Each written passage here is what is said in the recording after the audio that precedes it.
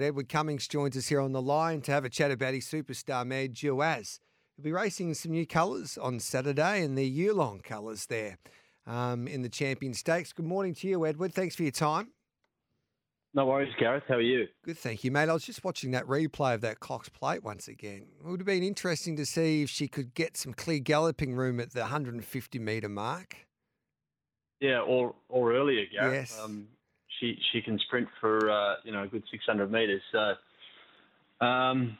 listen, it's probably one that got away, but she's come out of the run in good nick, and we're looking forward to Saturday.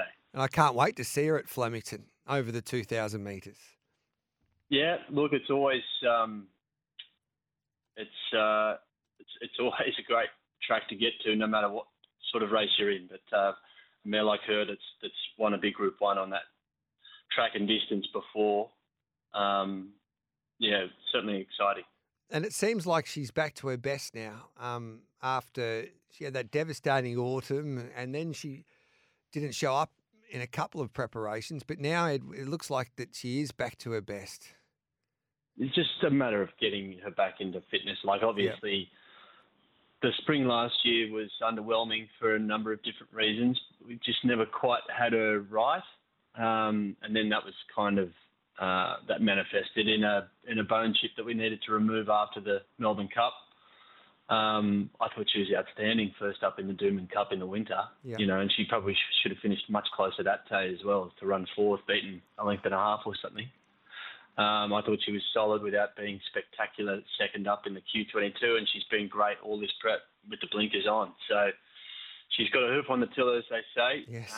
We felt like she was well and truly over the odds in the Cox Plate, and loved our chances with the way the race looked like it was going to be run, and I think we certainly had her prepped to do her absolute best, have her peak on the day. Being disappointed for a run can often be a good lead into their next start. We've actually seen that with her in the past. She was disappointed for a run in the Chipping Norton that she probably should have won. Yeah, we're seeing her. Yeah, sorry, mate. Yeah, so and then she came out and won the Australian Cup thereafter. So. Look, she sets up well for the race. She's drawn well, gets Ollie on. I think Ollie's in really good form. He certainly lifted his game for his swan song.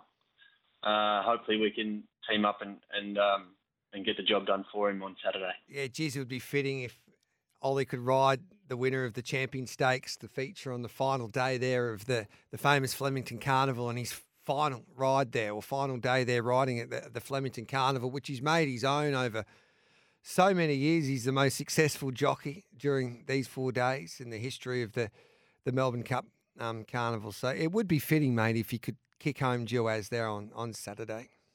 Yeah, definitely fitting, but, he's going to need to bring his A game. Yeah. Because they're not easy races to win. And, I thought Zaki was very good in the Cox Plate.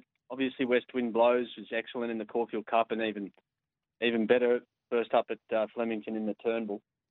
And that's not even, mentioning up and comers like Prowess, and then a Tissue's great effort last weekend, and more than a few other very well credentialed horses that are also contesting the race. Montefilia included. She's certainly not one to be underestimated. So we're going to need the best of Ollie, but he certainly does seem to be in that kind of form, and looking forward to the challenge of Saturday. And just from a profile point of view, so when you set out her campaign this time around, and I loved how you went to the Cox Plate instead of the Melbourne Cup and also the Caulfield Cup, was this the race? Would this be like the Cox Plate's a grand final, but did you always think that this would be a lovely race for her as well, that you really wanted to aim her up at? Yep, it was always going to be there as the option for her, depending on how things went in the Cox Plate. And being disappointed for a run there was kind of made it a no-brainer to head here. And the big expanses of Flemington ought to give every horse their opportunity. I guess that the track and the way that the track has played, Derby Day, all reports were that it was a little bit on speed. Tuesday was very different. It will be interesting to see how things pan out today.